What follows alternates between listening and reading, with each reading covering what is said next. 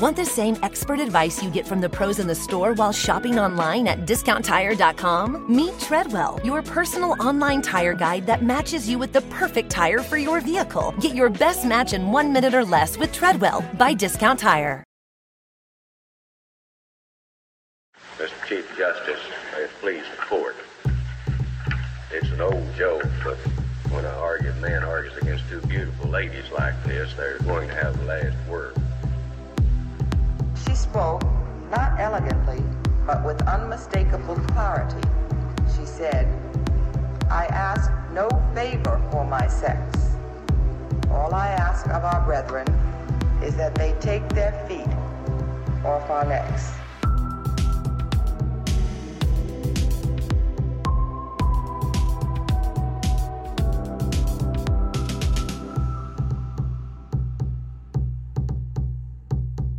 Welcome back to Strict Scrutiny, your podcast about the Supreme Court and the legal culture that surrounds it. We're your hosts. I'm Leah Littman. I'm Melissa Murray. And I'm Kate Shaw. And just in time for Halloween, it is First Amendment week at SCOTUS. So we will preview the First Amendment cases the court will hear this week. But before we do that, we're going to actually bring you an update on what has been happening with all of the various Trump cases, or at least as many updates as we can fit in, because there have been a lot of important developments just in the past week. First, a content warning. We are recording this episode after the release of 1989, Taylor's version, and so there will be a lot of Easter eggs in this episode. Melissa, don't roll your eyes. I can see that. First, what is going on with the Trump cases? The ones where some people are saying it's a big mistake, it might blow up in your pretty face. Yes, that's Easter egg number one.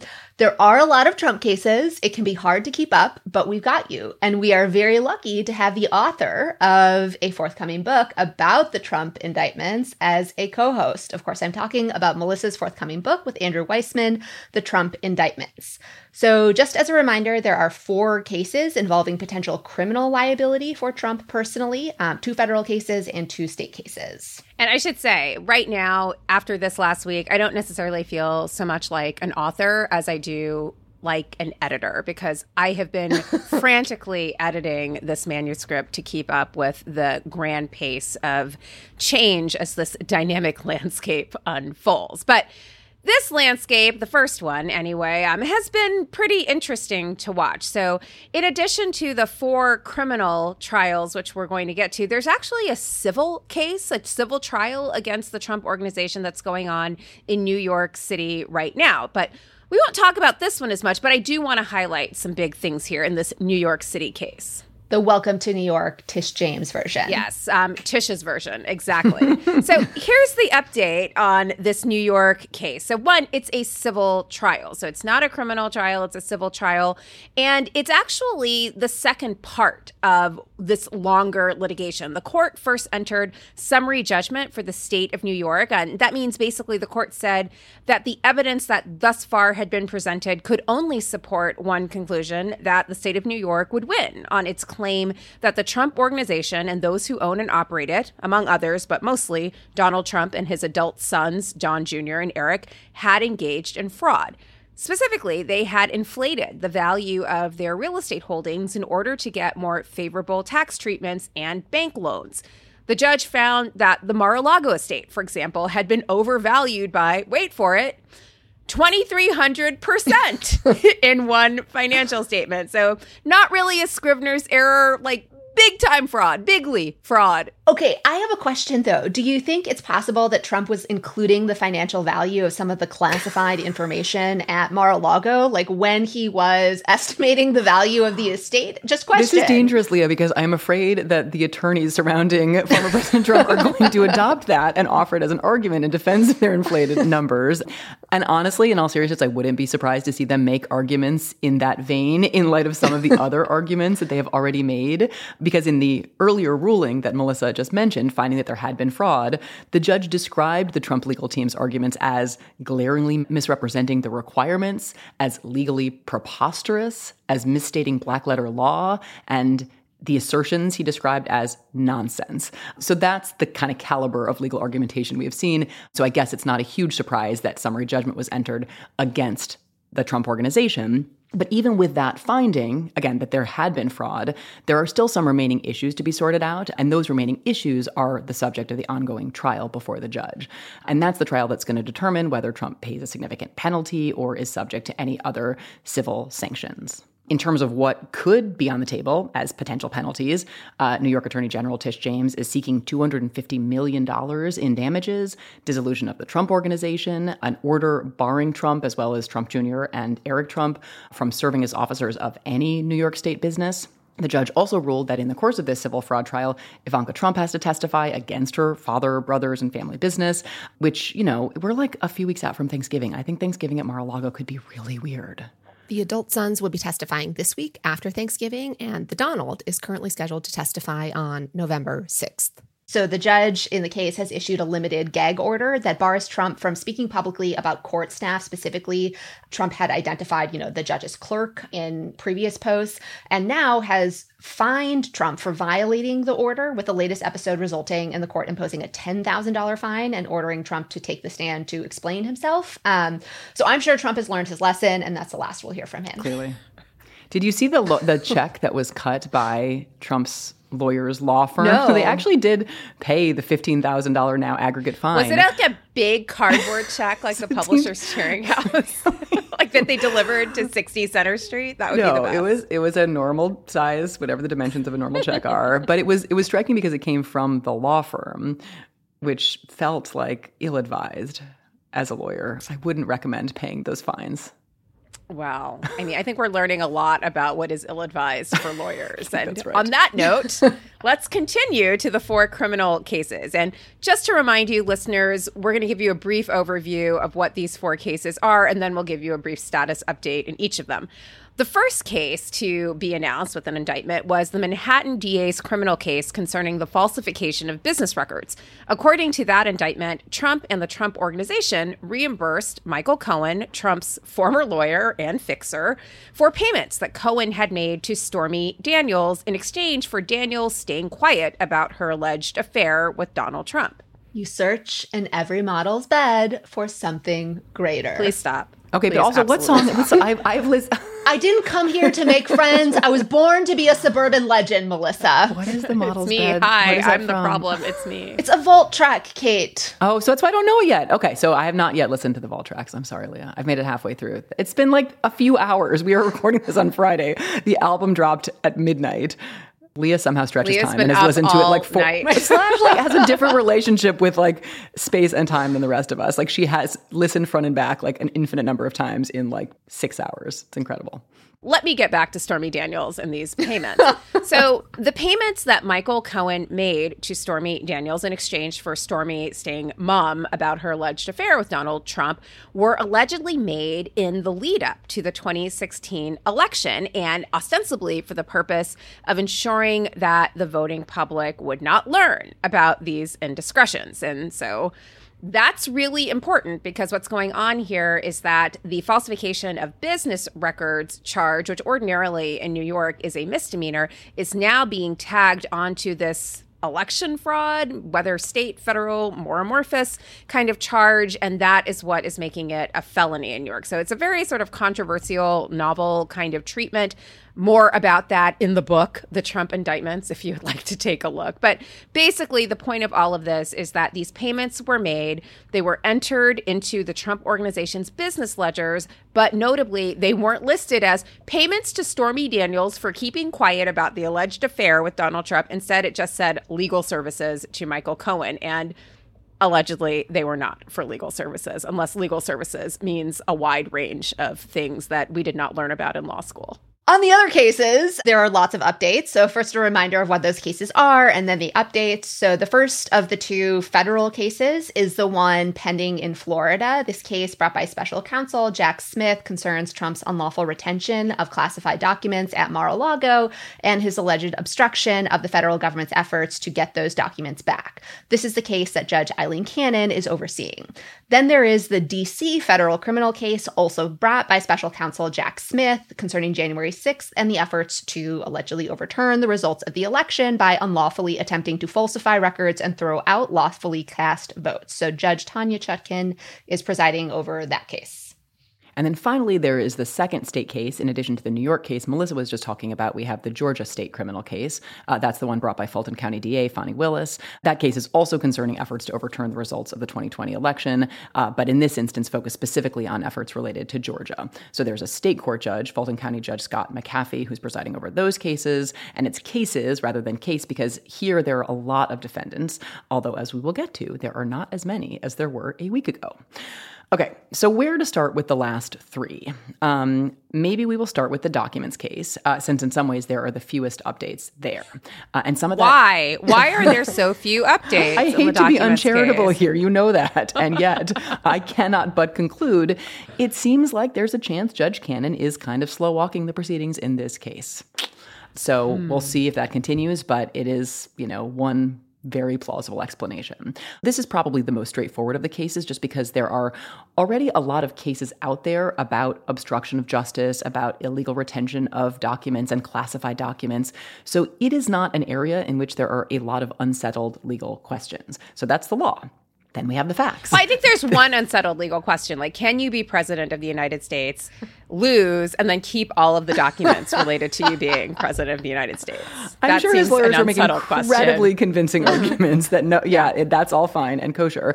And yet, unless essentially we're making some kind of presidential exceptionalism argument about every statute and its application, which again, I'm sure they will, but can't possibly be right, the settled law seems to be that if the facts are as alleged, there were clearly multiple violations of law. And so on the facts, there is, from the charging document, there is very incriminating evidence. Among other things, a recorded conversation where Trump really does appear to admit to a lot of the elements of the crimes that he is accused of.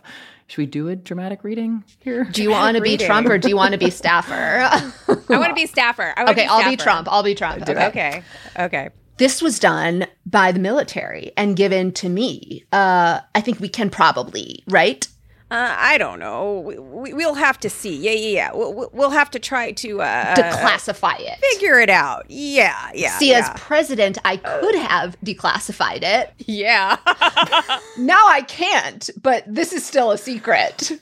Yeah, now we definitely have a problem. Wait, isn't that interesting? I have notes on that on Melissa's delivery. Melissa was genuinely mirthful in the laughter that is the stage notes. But I think it was more of a nervous laughter. I think it's nervous laughter. I think we may need to do another take on that one. Okay. But maybe we spare listeners. Sorry. I thought he was just like, yeah, that sounds that's hilarious, dude. Okay, that's plausible. Maybe I misread his motivation. You're right. Maybe I got to go back and think about where is the Staffer coming from here. Yeah. You're right. You're right. I did that badly. But this case, as Kate suggested, is slowly chugging along in a Fort Pierce courthouse. Shout out to Fort Pierce. I grew up in Fort Pierce. Nothing surprises me about this case being brought and tried in Fort Pierce. Anyway, it's slowly chugging along as the court has very slowly resolved the procedures governing discovery. And so the whole process of discovery is about the government turning over evidence to the defense. The key here, though, is that some of the evidence, i.e. the documents, which are going to be the principal forms of evidence in this case, are actually classified. So there are a lot of questions about the kinds of restrictions, limitations that the government wants to impose on who gets to see these documents, largely because the government doesn't want to see any of this evidence again in bathrooms at Mar-a-Lago or to have this evidence turned over to the defense and then later have Donald Trump bragging about them and what they say to some unknown dignitary in some foreign country or businessman staying at one of his resorts. So it's a really kind of tricky thing, what kind of evidence you charge on, because now this evidence has to be disclosed, but it's also obviously very sensitive information.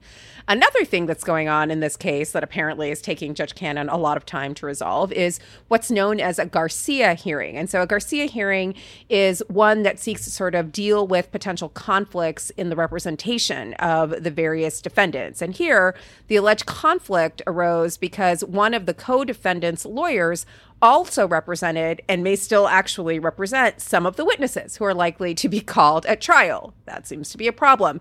More troublingly, some of the lawyers here are actually being paid for by Trump's PAC. So again, lots of tangled webs here, but these issues have not been resolved yet. Judge Cannon actually stopped the recent Garcia hearing because, in her view, the government was making new arguments that hadn't previously been briefed. So unresolved, but lots of big questions. And just to take a minute on kind of some larger lessons of the way Judge Cannon is stewarding the proceedings in this case, I think it's just an indication or a reminder maybe of the power that district courts wield. It is often unreviewable power, although, in the Fifth Circuit, like the Court of Appeals judges seem willing to issue mandamus left and right, so I guess that's an exception. But in the ordinary course, these regular rulings pre-trial by judges are often unreviewable, so they're, kind of the final word. And so that's a tremendous power to possess and to wield. And it is worth noting specifically that in the Southern District of Florida, where all of this is proceeding, there are a number of currently unfilled judgeships because Florida's GOP senators will not sign off on any of Biden's prospective judges, which means that when a really important trial comes up, there are only a handful of judges to whom the case could even conceivably be assigned. And so a reminder of the power of district court judges, a reminder of the indefensibility of this so-called blue slip practice where home state senators can block the president's prerogative to even fill vacancies, and a reminder that it is just unforgivable to leave district court vacancies sitting open. And if changing Senate practices and dispensing with blue slips is what's required to fill them, that has to happen now.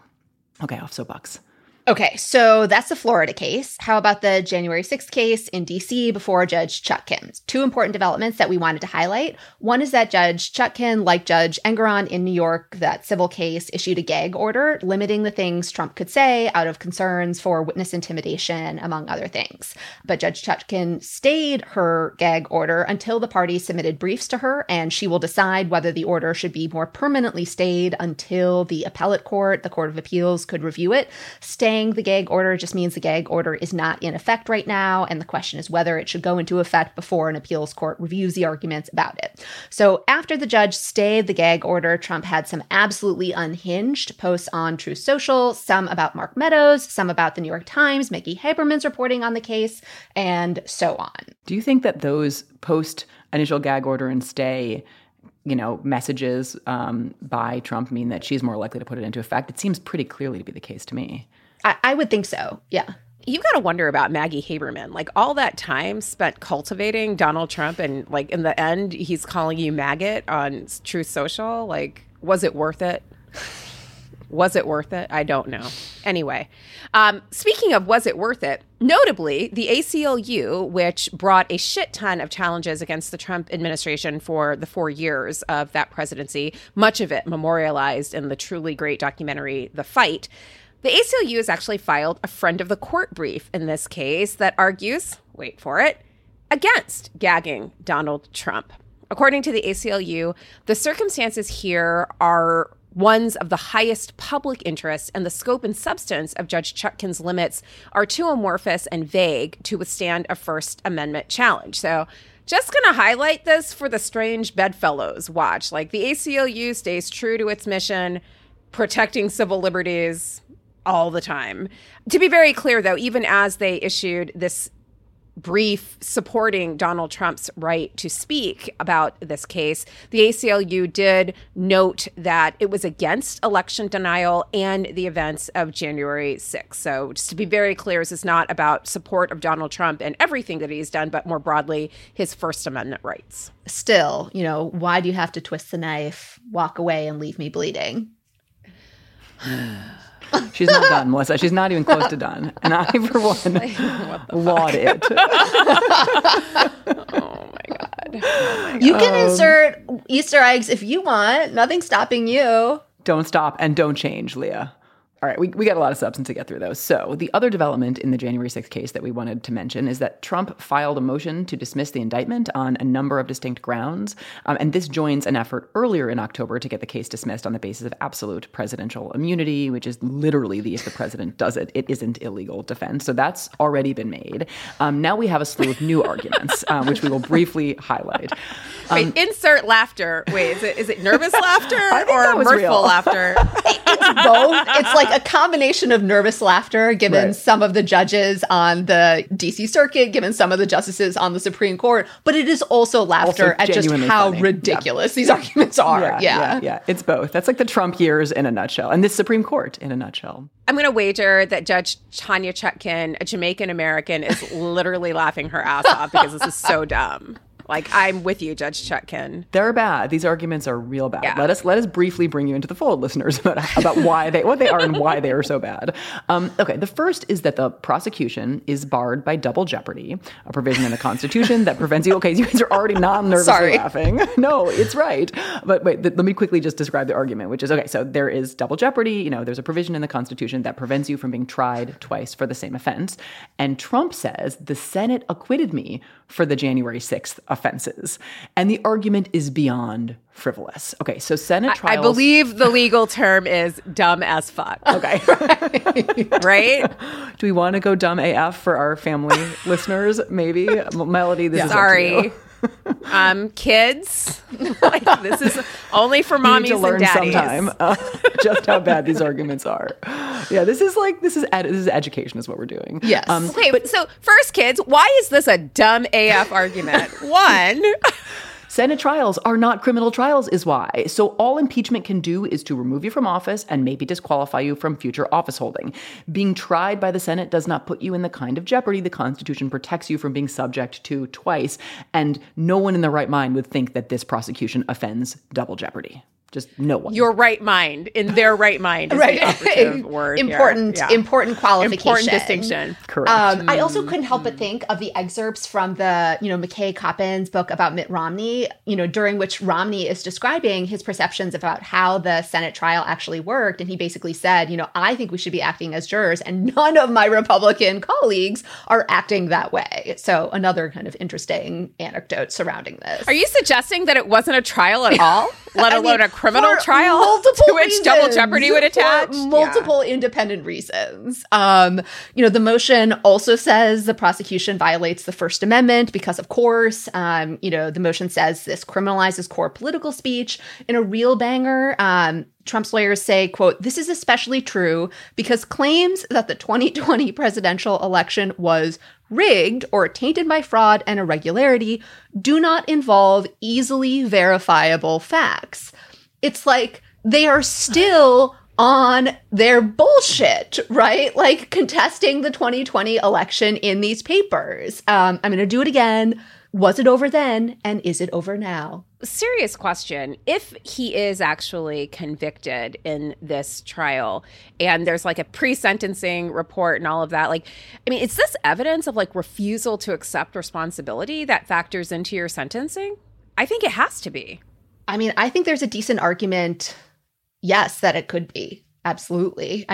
Alongside every other post he's put together on Truth Social. Yeah. As a lawyer, why would you say something like this in a filing? They're just not legal filings in your right mind. In your right mind. Okay. Team Trump has also filed motions to dismiss the charges because they say Trump's actions did not violate the statute. And to be very clear, this is all styled as a motion to dismiss for failure to state a criminal offense. There's also another motion to dismiss. This one argues that the prosecution is unconstitutional because it is selective and vindictive, specifically that Donald Trump is only being prosecuted because of political bias against him. Because, as we all know, none of the Democrats who tried to overturn the 2020 election are actually being prosecuted. And that shows how selective this is. Yep. QED.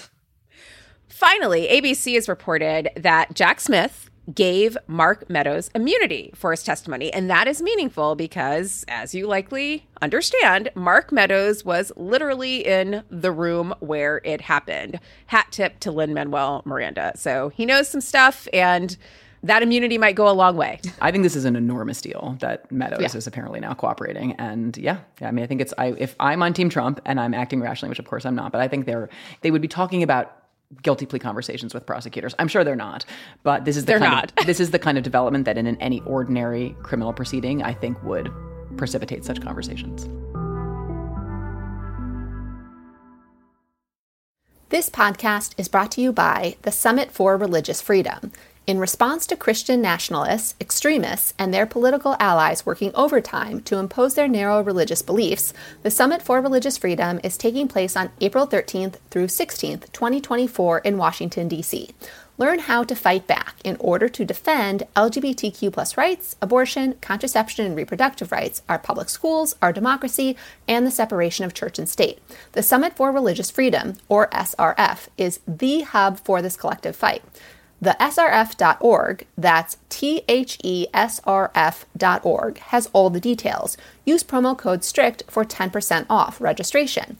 Anyone can attend virtually, and current students can attend the summit virtually for free. Scholarships are also available. The summit is hosted by Americans United for Separation of Church and State, freedom without favor and equality without exception. SRF sold out last year, and tickets are going fast. Don't sleep on this. Visit the SRF.org today, and don't forget to use promo code STRICT for 10% off registration. 1, 2, 3, 4. Those are numbers, but you already knew that. If you want to know what number you're going to pay each month for your car, use Kelley Blue Book My Wallet on AutoTrader. They're really good at numbers. AutoTrader. Ask Sherwin-Williams during the March Spring Sale, March 15th through the 25th, and get 35% off paints and stains with prices starting at $28.92.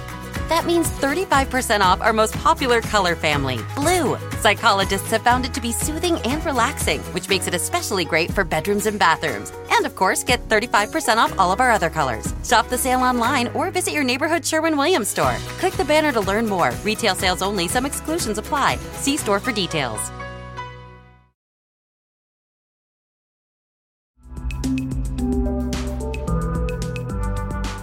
Okay, so a lot of developments in the January 6th proceedings. Right now, again, that's the case pending before Judge Chutkan in D.C.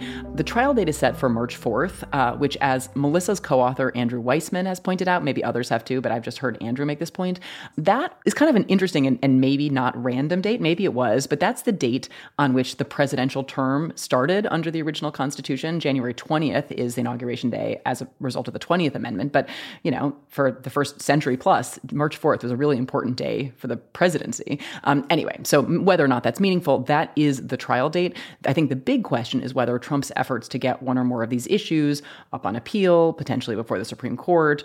We've, mentioned there's already an appeal pending of the gag order, but as to these substantive motions, a long appellate process could certainly result in dislodging that March 4th trial date. And I think that is just a huge question. If it did get pushed, could it still all happen in advance of the, November election? Could it happen in April or May? I think maybe, but I don't know if all of these developments are really about one thing. Like all of these flurry of filings are about, primarily seeking some delay. I would love to keep in my mind this idea of Judge Chutkan as kind of a symbolic queen making symbolic decisions with like sort of a grand sweep of history in mind. But it also turns out that March 4th is a Monday, and it might just be because of that. Just started as at the between you and your beginning of the week. co-author, you guys can have different opinions about this.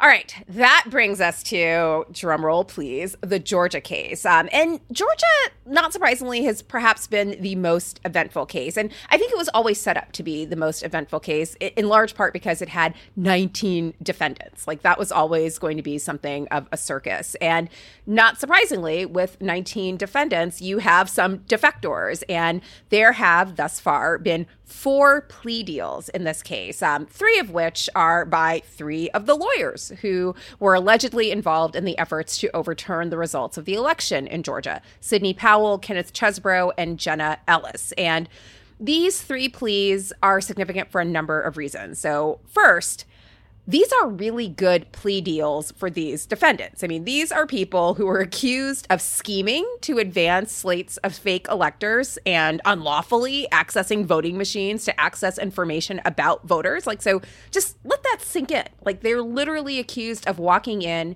and commandeering a state's voting machines and then trying to sub in a slate of fake electors, all in an alleged effort to overturn the results of an election. And yet, in these plea deals, not one of them is being sentenced to any jail time at all. Ellis and Chesbrough both pled guilty to felonies. Powell pled guilty to a misdemeanor, and their sentences involve probation, fines, which are pretty minimal, all things considered, and they have to write letters of apology. So, I mean, that's stuff I make my kids do, but whatever. The fines? Do you find them? The letters of apology. The letters of apology, Kate. Yeah. Got it. I am going to start instituting fines, though. That will happen. And just probation. symbolic ones. But here's the rub, right? So that's pretty tender treatment. Probation, fines, a letter of apology. They now have to, in exchange for this light treatment, they have to testify truthfully in future cases against their former co-defendants and provide evidence to the prosecution. So guess what? This elite legal strike force team is now the prosecution's legal elite cooperation team. I'm trying to see the cards that you won't show. And I mean, they could have some good stuff. As we've mentioned, Powell was part of the White House meeting, where Donald Trump was present, involving initial plans about whether to go through with these efforts. Chesbrough was, I think, in meetings with Rudy Giuliani, Jenna Ellis as well. And so, again, they could potentially have lots of interesting things to say.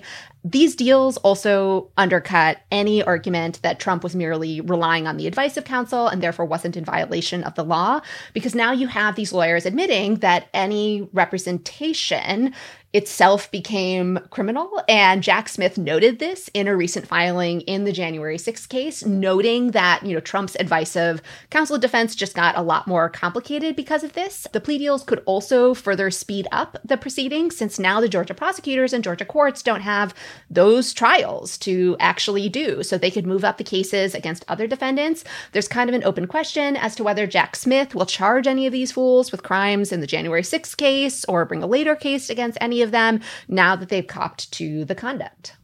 So there it is, your monster update on the spooky Trump cases. Happy Halloween, y'all. And if that wasn't spooky enough, while Trump is arguing that the First Amendment gives him a right to throw out lawfully cast votes, it also happens to be First Amendment week at the Supreme Court. So we are going to briefly preview the cases the court is hearing this week before we shift back to more court culture, because this court is very cultured, kind of like bacteria. Or yogurt. More like bacteria. Probiotics, definitely. So first up, let's talk about a pair of cases the court is going to hear about whether public officials can block individuals from their social media feeds like Twitter, Facebook, or whatnot.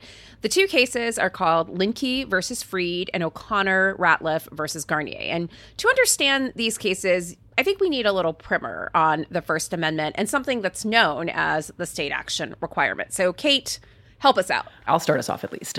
So people may be familiar with the idea that the First Amendment means that the government can't ban speech or speakers just because it doesn't like their content or the viewpoint of their speech. So the mayor of your city can't say you can only make speeches in the town square if those speeches praise the mayor's administration, right? That's the basic idea. But the First Amendment only applies to the government. So private entities, like private businesses, actually can ban speech or speakers they disagree with without running afoul of the First Amendment. A private employer can fire someone or choose not to hire them because of the person's speech without violating the First Amendment, although I hasten to add that in both of those cases, there could well be other provisions of law the employer might be violating under some circumstances if they do act in such a fashion. But we're just talking here about the First Amendment. So all of this is what is known as the state action requirement. In order for the First Amendment to apply, there must be state action. That is, it's got to be the government doing the thing. And the question in these cases is basically whether there is state action and what is the state action when a government official blocks someone on a private social media platform. And the thinking is, on one hand, the social media platform is private and not the government in the sense that the platforms are run by companies that aren't the government. On the other hand, government officials might create these accounts on those platforms when they perform government functions, whether that's to engage with constituents, inform the public, message with the public, announce policies, or more. So the question here is, when does a government official's social media account become state action that is subject to the First Amendment, such that an official can't block someone because the official disagrees with that person's speech? And to be really clear, this case isn't about accounts that are created as official government accounts, like at White House on Twitter or at POTUS, all of those accounts that you see on social media. those aren't included here. Government entities, for the most part, concede that if they are the ones creating official government accounts that purport to represent the government, then it is state action. The question here instead is what happens when an individual who holds a government office has an account that they might have created while they were a private citizen, or has an account that's under their name, but that they might use to express personal stuff as well. And, when does that kind of account become public because it's sort of commingled with the person's activities as a public official? And again, many people are likely aware of how this issue materialized when it came to Donald Trump. Donald Trump used that @RealDonaldTrump handle on Twitter to do all sorts of things that were associated with his administration, including announcing a ban on transgender individuals in the military. And when he blocked critics from that account, lower courts decided that that was a violation of the First Amendment, but the Supreme Court never actually decided the case. So it's still an open question, but it leads to some of the questions that are being ventilated here. Right, exactly. So the key issue here is just how to determine when an individual account of a government office holder is state action. So what should the legal test look like?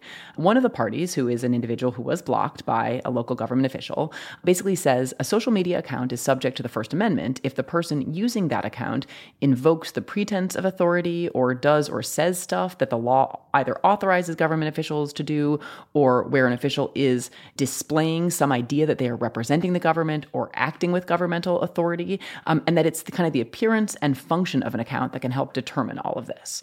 The blocked party in the other case frames it in terms of whether the government official is doing their job via social media.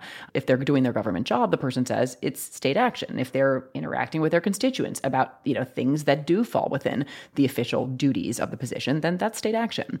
And these respondents, who are represented by Pam Karlan, argue that in this case, these local officials who were school board trustees did use their account to inform and engage with the public about various official duties, and then blocked the respondents, who were parents in the school district, when they raised concerns about things like financial mismanagement and racism in the school district.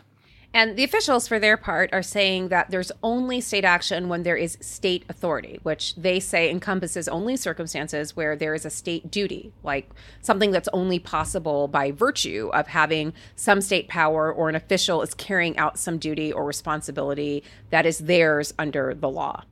The United States is participating in this case as an amicus, and it's arguing that there is state action only when there's an official exercising government authority or performing a traditional government function. And it's perhaps not surprising that that would be the federal government's view. It likely wants to protect its own officials' ability to block users, and a rule that applies to these local officials would presumably apply to federal officials as well. A few random assorted thoughts about the case. One is, I think it's just interesting because for me, it depends a little bit on whether you start with the premise, like you start by focusing on the social media accounts and the fact that it is a private company, or instead you start with the account holders who are government officials. And I feel like that might affect, how you perceive the relevant state action doctrine. But I think also gesturing at what you just said, like it's helpful to think about both local officials and national ones. It's harder to imagine a national official getting drowned out or overwhelmed by trolls when they have like millions of followers. But, a local official's Facebook page where some extremely online troll just comments repeatedly from different accounts, so the comments are worthless, or there's a bunch of misinformation on a page,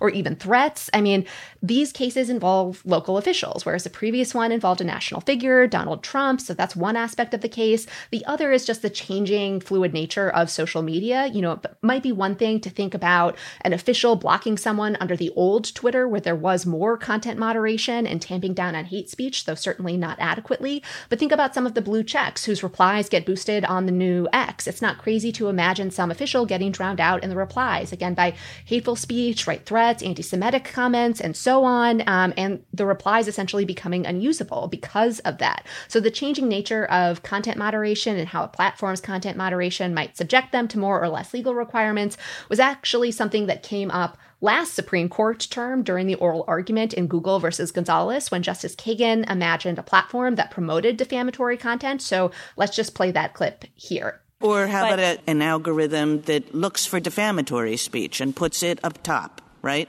And you're still saying 230 protection. One additional year into X, it's interesting to think about how this might affect some justices' perspectives on the case. Yeah, I mean, I'm definitely sympathetic to the concerns about local officials. I mean, I also think that enough online vitriol might not just kind of drown out the ability of local officials to get their messages through to their constituents. It could even be a deterrent to serving in public office, or like local office at least, particularly for women, people of color, who get the vast majority of online harassment. And so I definitely do worry about this, but I also think that giving officials, right, in particular national officials, another tool to manipulate debate and discourse, which blocking really is, in a moment of rising anti-democratic threat. Like, all that makes me really nervous, which is why I do think that this, a distinction between local officials and national officials might be something that might be worth trying to explore, or at least like a narrow decision that really is on its face kind of limited to the context of local officials might be well advised here, because I'm just not sure the dynamics are exactly the same as you just mentioned, Leah, when we're talking about a figure like the president or, a senior member of Congress versus a local school board official. The kind of tools and power sort of distribution between official and constituent are just so different in those two scenarios. How confident are you, Kate, that the justices are online enough and savvy enough about social media to be able to grasp those distinctions between a national figure with 1 million followers and a local official with a Facebook page that could be drowned out by online trolls? I mean, I think this is the same question that was raised in Google versus Gonzalez. Like, do they even have a firm grasp of what these technologies look like? I mean, maybe some of them do, but I don't know. I think for sure. I don't think it's the same answer as to all of them.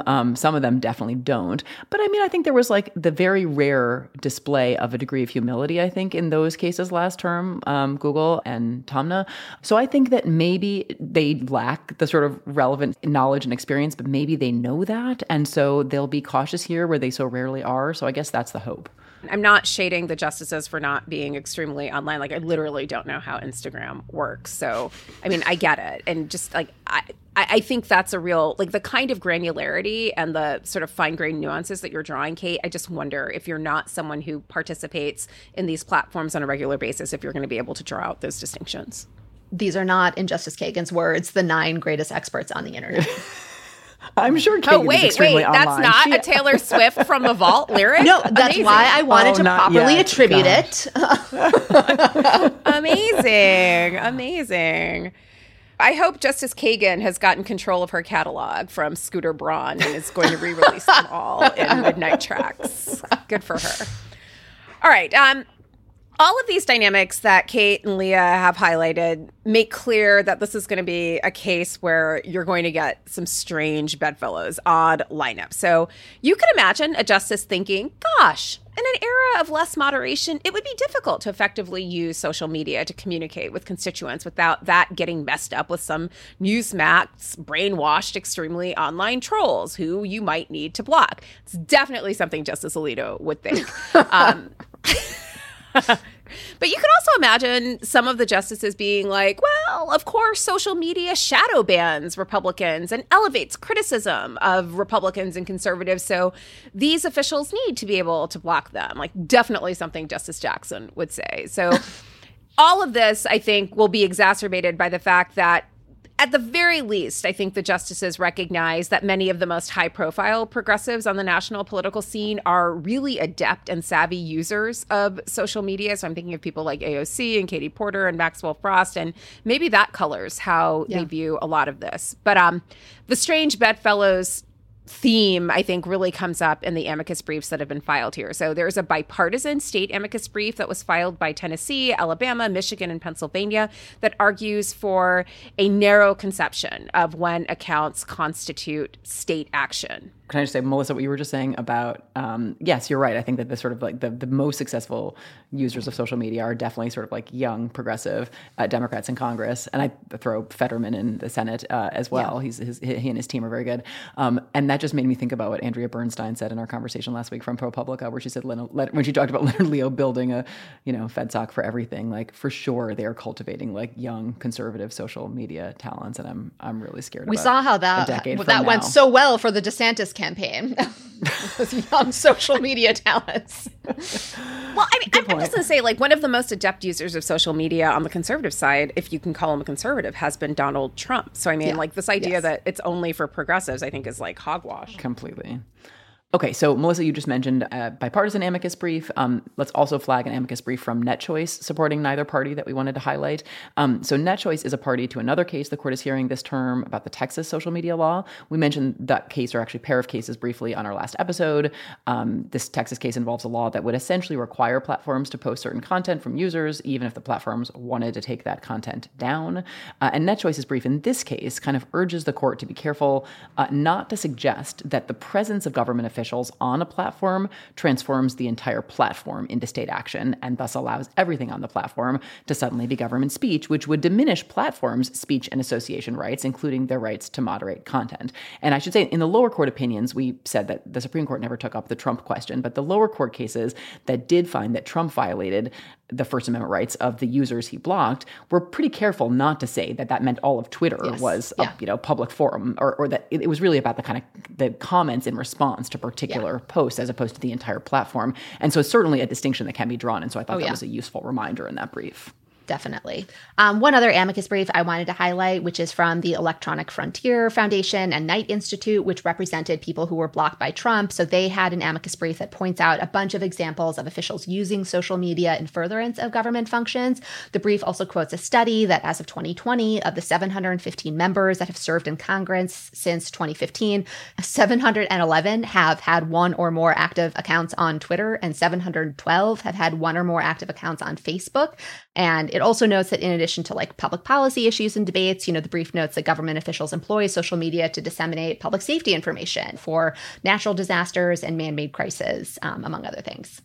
And there are a bunch of amicus briefs in this case, not surprisingly, and a lot of them are just asking the court to provide some clarity so that officials can know ex ante what will and won't make an account state action and therefore susceptible to First Amendment analysis. Your business was humming, but now you're falling behind. Your teams are buried in manual work, tasks are taking forever to complete, and getting one source of truth is like pulling teeth. If this is you, then you should know these three numbers: 37,000. That's the number of businesses that have upgraded to NetSuite by Oracle. NetSuite is the #1 cloud financial system, streamlining accounting, financial management, inventory, HR, and more. 25. NetSuite turns 25 this year. That's 25 years of helping businesses do more with less, close their books in days, not weeks, and drive down costs. One, because your business is one of a kind. Get a customized solution for all your key performance indicators in one efficient system with one source of truth. Manage risk, get reliable forecasts, and improve margins. With NetSuite, it's everything you need to grow, all in one place. Get your business back to the greatness where it belongs. Learn more at netsuite.com/podcast25.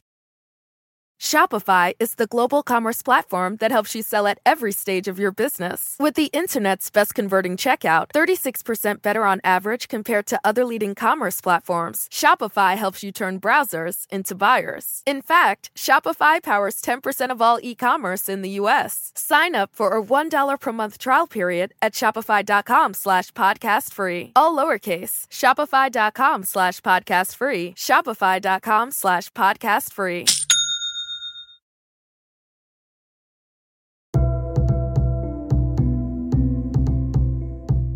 All right, second up in First Amendment week at the court is a challenge called Vidal versus Esther, which is a challenge involving a statute limiting trademarks. The statute is Section 1052C. That provision says that trademarks won't issue for marks that have, quote, a name, portrait, or signature identifying a particular living individual except by his written consent, or the name, signature, or portrait of a deceased president of the United States during the life of his widow, if any, except by the written consent of the widow, end quote. And again, I think it's really funny to think about Melania Trump having anything to do with this because here, the respondent applied for a trademark for the phrase Trump too small, and hijinks have ensued. The Supreme Court has had a lot to say about the First Amendment and its application to trademarks. So in Mittal versus Tam and Iancu versus Brunetti, the court struck down two statutes that prohibited the issuance of trademarks based on their viewpoints. So for disparaging marks or scandalous or immoral marks. In those cases, the court said that these sort of vague prohibitions on issuing trademarks and the denial to these parties pursuant to those vague prohibitions were unconstitutional under the First Amendment. And the question here is a related one, just whether this particular statute, which also contains a prohibition on the issuance of marks under some circumstances, is also constitutionally invalid. And the answer to that kind of depends on whether you think this law is viewpoint-based, that is, based on the viewpoint expressed in the speech, or is instead content-based. That is, it would prohibit any trademark involving a government official, whether it is celebrating a president or criticizing a president. So viewpoint discrimination really can't survive under the First Amendment unless maybe the government is talking itself. That's different. But content discrimination at least conceivably could, although that too would get reviewed really skeptically. And there are also questions in this case about whether the court should apply a more relaxed form of scrutiny to this law, since trademarks aren't exactly the same as other kinds of restrictions on speech, but rather limitations on certain forms of benefits, right? Like specifically just whether other people have to pay you for using the mark. Although at least in Mittal and maybe also in Iancu, that argument was rejected. So I'm not sure I see it succeeding here. A majority of justices, I think, just said, even if that's true, this is viewpoint discrimination, so it doesn't matter, without necessarily did they not even reach deciding. it? Okay. Yeah, at least some of the justices did, but I don't think a majority embraced it. Got it. Okay, I had forgotten that. In any event, respondent is represented here by Gupta Wessler. We think this might be the first SCOTUS argument for John Taylor, who's a partner at the firm. So excited to hear that. And now we are going to go back to court culture because there is even more of it. So we got the Supreme Court's order in the Louisiana redistricting case. So this is another vote dilution case, this one out of Louisiana, where a court found Louisiana diluted the votes of racial minorities in violation of the Voting Rights Act in drawing districts and ordered Louisiana to create another map that would actually ensure voters of color were represented. Can I just note that it seems it's almost like a trend that these states are trying to dilute the votes of minority voters? That can't be the case, weird. Melissa, because the Supreme Court in Shelby County told me that things have changed dramatically since the 1960s and that we were living in a post-racial society and no longer needed preclearance under the Voting Rights Act. So, I'm just going to go with that. So the district court, after finding Louisiana was in violation of the Voting Rights Act, ordered Louisiana to create another map. The Fifth Circuit, however, in particular, Judges Ho and Jones were like, you know what? No. So they issued an extraordinary writ of mandamus blocking the district court's hearing about ordering Louisiana to put together new maps or potentially the court drawing one. That, raised the very real risk that any new maps would be delayed until they were announced too close to the 2024 election, and therefore that courts wouldn't allow those new legal maps to be used. Therefore, the voters asked the U.S. Supreme Court to intervene and allow the district court proceedings to continue. However, the Supreme Court declined to do so. Again, I thought this was the court that protected voting rights. See Allen versus Milligan, a major victory for the Voting Rights Act. Anyway, Justice Jackson issued a statement explaining her vote in this case, and she said, look, we are not endorsing what the Fifth Circuit did, because how could you? We told the courts that this litigation should be resolved in advance of the 2024 elections. And she said you can read the Fifth Circuit's order to delay the hearing only until the legislature has sufficient time to consider alternative maps that would be consistent with the VRA. But the legislature, in its papers to the Supreme Court, said it wasn't going to come up with those new maps. So the district court can go ahead and proceed now. And the district court did set a date for a new hearing, but that's not until, wait for it, February 2024. So the big question is that going to be enough time to allow new maps to be drawn before the 2024 election? And if it is, will the Supreme Court agree that it's enough time and say so? We certainly hope so, but again, all bets are off. To be determined. Another development, a Georgia court found that Georgia's maps violated the Voting Rights Act because they also illegally diluted the voting power of racial minorities. That was after holding a trial. And this, at least so far, seems to be the rare instance of Allen versus Milligan and a system of precedent just working the way it should. And Georgia isn't the Fifth Circuit, so it's possible that this will be allowed to continue. You know what? I wouldn't put it past the Fifth Circuit to mandamus a Georgia court. Okay, yeah, fair. I mean, didn't Georgia used to be in the Fifth Circuit? Right, yeah. It did. Yeah. History and tradition supports the Fifth Circuit to mandamus this. Stop giving them ideas. Oh, my God. In other news, the New York Times reported that Justice Amy Coney Barrett spoke at the University of Minnesota's law school, and at that speech, she endorsed an ethics code. Specifically, she said, I think it would be a good idea for us to do it, particularly so that we can communicate to the public exactly what it is that we're doing in a clearer way.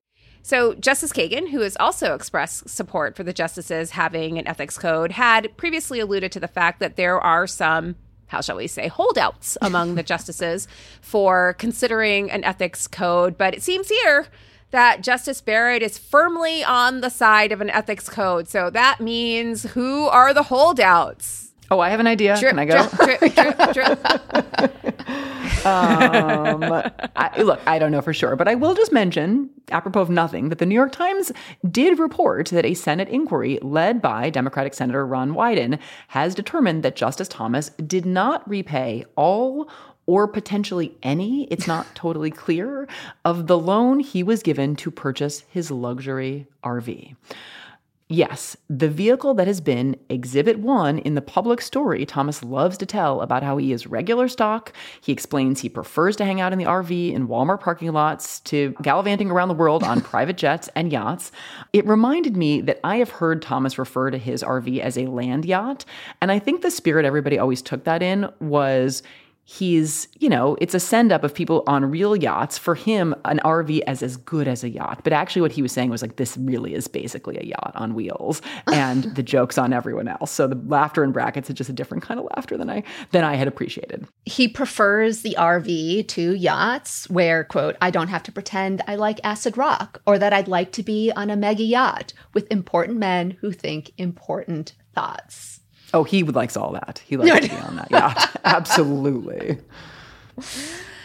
And in other news, on the Trump judge speech circuit beat, Bob Barnes and Ann Marimo at the Washington Post report that Judge James Ho, not Judge Dale Ho, is a very different Judge Ho, Judge James Ho, gave quite the speech to the Heritage Foundation when he was honored with that organization's Defender of the Constitution Award. We think the Heritage Foundation might want to rethink that name because it seems very clear that whoever gets it is not a defender of the Constitution tout suite, but rather just selective parts of the Constitution, right? Yeah, that checks out. Like the women and people of color parts. Right, not the lady parts. Don't not get right. Yeah, those don't get defended for sure. The Second Amendment parts, 100%. So yes. In this speech, as Barnes and Marimo describe it, Judge Ho railed against those who criticize originalists as having a backwards view of the Constitution. And specifically, he argued that members of the cultural elite have basically been browbeating originalists and criticizing their approach to the Constitution. So let's go into some of what he said. So Barnes and Marimo quote the speech as follows, quote, we're not just disagreeing in good faith about the proper meaning of legal terms. We're fundamentally bad people who are too extreme for polite society, is what Ho said in characterizing, public criticism. He continued, quote, we're mean-spirited, racist, sexist, homophobic. We're just trolling or auditioning. We're unethical, if not corrupt. It's like, next time, just at me, bro. Like, it does seem pointed. It does seem pointed. Whew.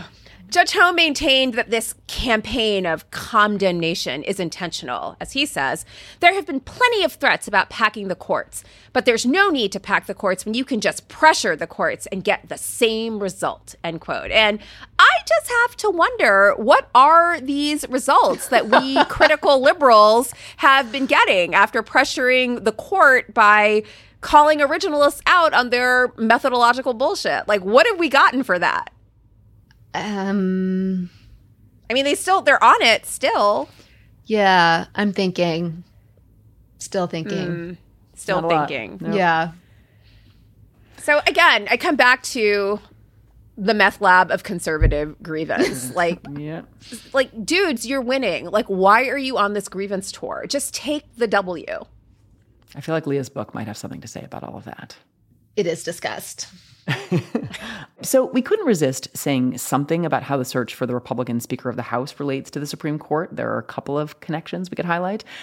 And just as a reminder, in case you've been, under a rock, for the last week, Republicans ultimately selected Representative Mike Johnson as Speaker of the House after 2 months.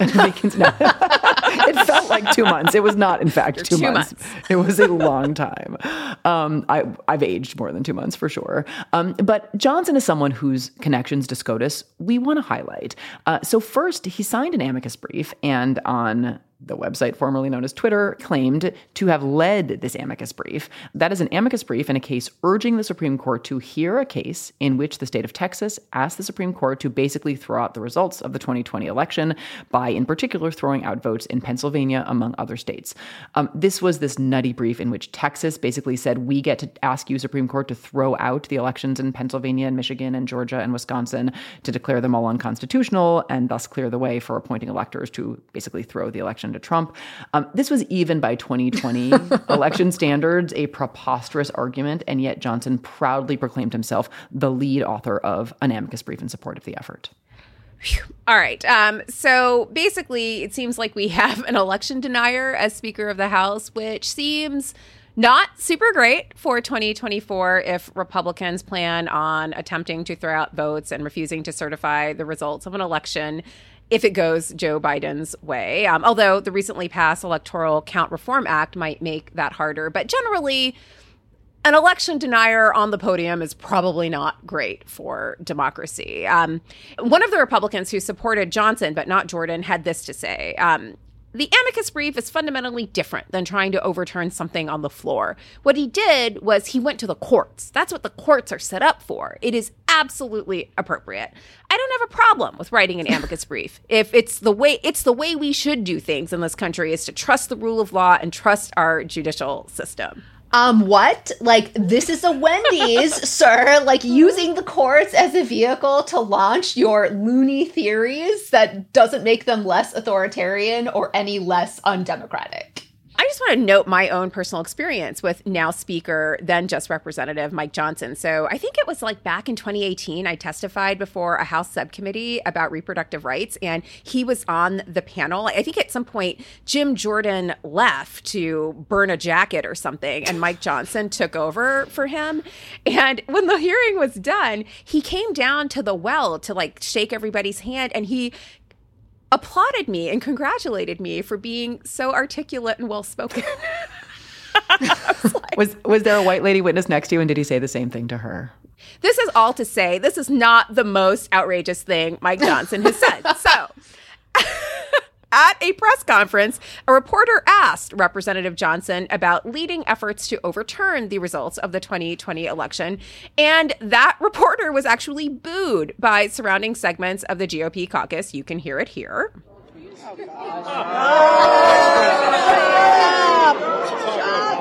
Next question. Next question. The fact that they don't want to answer that question, is there like a glimmer of hope in their not sort of saying, yeah, we did it, we'd do it again? No. Okay, there's nothing positive there. No, because they'll do it and then deny they did it. Okay, so it's just gaslighting. Okay, maybe that. I was just like, there's at least some shame on display as how I was hoping. That is not shame. What had happened. No, they're beyond shame. Beyond shame. And we know that Representative Johnson voted against certifying the results of the 2020 election. So that's not even the craziest clip involving him, but there's more. So it shouldn't be surprising to all of you that not only did he vote to overturn the election, in a 2016 interview, he suggested that we don't live in a democracy, but instead in a quote unquote biblical republic. Here's the clip. We don't live in a democracy because a democracy is two wolves and a lamb deciding what's for dinner. Okay, it's not just majority rule. It's a constitutional republic. And the founders set that up because they followed the biblical admonition on what a civil society is supposed to look like. And Strict Scrutiny super guest Alexandra Petri had a great column about how Johnson has really betrayed his principles when he accepted the results of his election as Speaker. So maybe all of this suggests that he has turned over a new leaf with regard to election denial.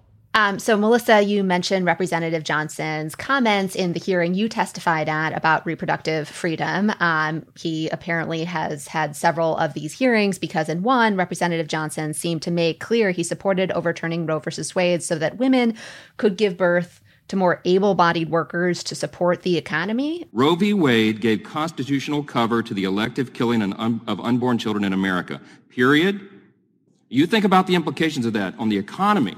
We're all struggling here to cover the bases of Social Security and Medicare and Medicaid and all the rest. If we had all those able-bodied workers in the economy, we wouldn't be going upside down and toppling over like this. Listen.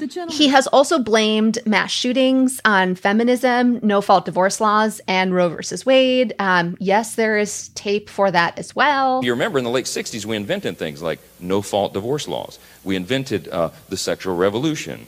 We invented radical feminism. We invented legalized abortion in 1973, where the state, the government, sanctions the killing of the unborn.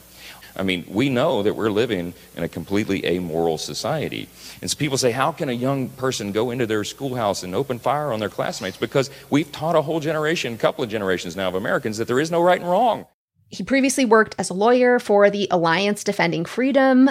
You may have also guessed this, but he's got some views on LGBT equality. So CNN reported that he has supported criminalizing gay sex and has called homosexuality, quote, inherently unnatural and a, quote, dangerous lifestyle, and said that marriage equality will lead people to marry their pets.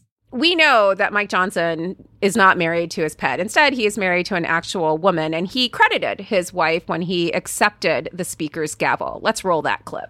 She spent the last couple of weeks on her knees in prayer to the Lord, and she's a little worn out. What to say? I think let's just no comment. What to say? No comment. I think that's best. 10 out of 10, no notes. Our last episode highlighted the importance of state solicitor general offices to the conservative legal movement, and in particular for credentialing conservatives and giving them opportunities to make a name for themselves, in addition to pushing the law in ever more conservative directions. And there's news on the state SG front. So Ohio has a new SG. It is a former lawyer at Jones Day and former law clerk to Justice Alito, Edith Jones, and Judge Rao of the D.C. Circuit. That's Elliot Geiser, I believe that's the pronunciation.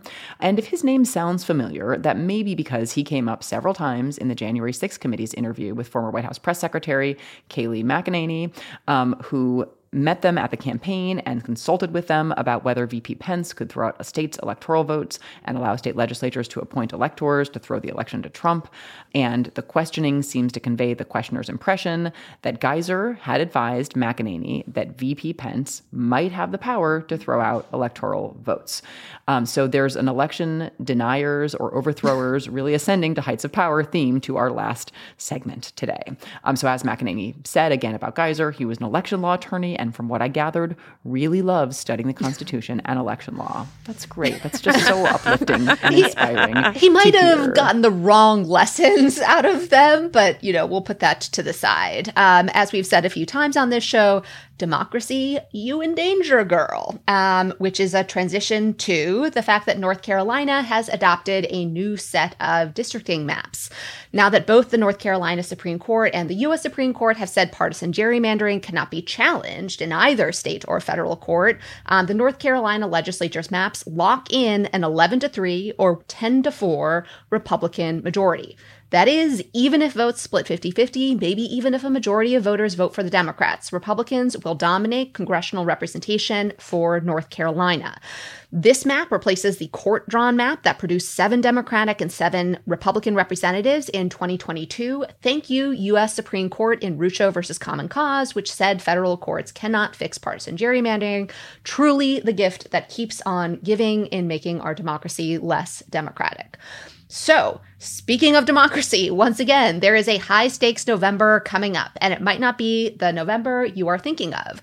The media hype has turned to 2024, but that won't stop 2023 elections from having massive implications for abortion access, voting rights, and more. In Virginia and Ohio, early voting has already started, so if you live in those states, you can get ahead on casting your vote now. Visit votesaveamerica.com/no-off years and get ready to vote. Since we also covered kind of social media transformation at some points during this episode, we wanted to mention where you can find us on some of the other social media platforms. So I will just note that on Blue Sky, I am at Leah Littman. That's at bluesky.social.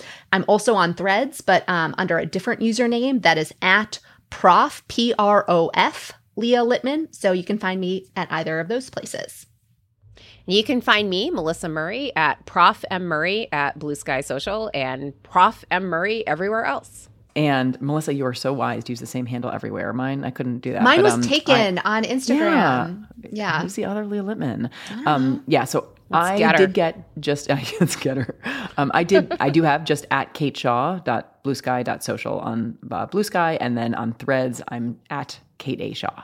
So the podcast is also on both of those platforms. So on Threads, it is at Strict Scrutiny Podcast. And on Blue Sky, it is Strict Scrutiny at bluesky.social. Follow us so we can block you and it's not state action yet. Whatever test the court devises, I am confident that we can block you and no one's ever going to tell us that's I am not so sure, Kate. You just wait until Justice Thomas and Justice Alito get a hold of Yeah. Jim Ho and an egg account. Yes. While you still can. Before we go, final note, don't forget to pre-order a copy of Melissa's forthcoming book with Andrew Weissman, The Trump Indictments. You can order that on bookshop.org or wherever you buy your books. Strict Scrutiny is a Crooked Media production, hosted and executive produced by Leah Littman, Melissa Murray, and Kate Shaw, produced and edited by Melody Rowell. Ashley Mizuo is our associate producer, audio engineering by Kyle Seglin, music by Eddie Cooper, production support from Michael Martinez and Ari Schwartz.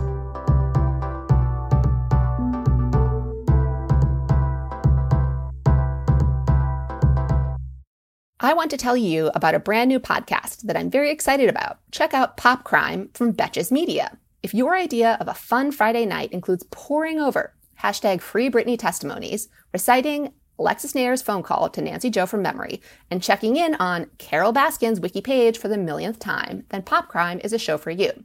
In this new podcast from Betches Media, host Kiki Monique is combining her two true loves, pop culture and true crime, into a cocktail of scandalous storytelling. Each week, she makes sense of the messiest celebrity legal drama, infamous crimes of the past, and dirty deeds of the rich and famous. So you have something to talk about at your next happy hour, or at least a new Wikipedia page to bookmark.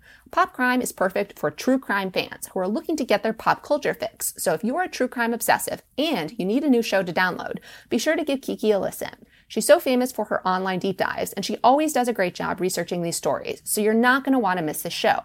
Be sure to check out Pop Crime from Betches Media on Spotify, Apple Podcasts, or wherever you're listening. Again, that's Pop Crime with host Kiki Monique, out now.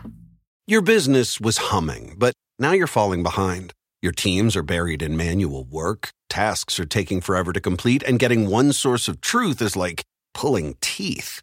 If this is you, then you should know these three numbers. 37,000. That's the number of businesses that have upgraded to NetSuite by Oracle. NetSuite is the #1 cloud financial system, streamlining accounting, financial management, inventory, HR, and more. 25.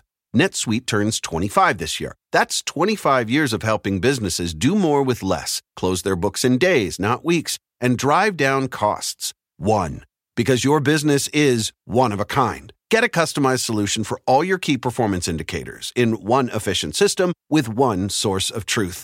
Manage risk, get reliable forecasts, and improve margins. With NetSuite, it's everything you need to grow, all in one place. Get your business back to the greatness where it belongs. Learn more at netsuite.com/podcast25.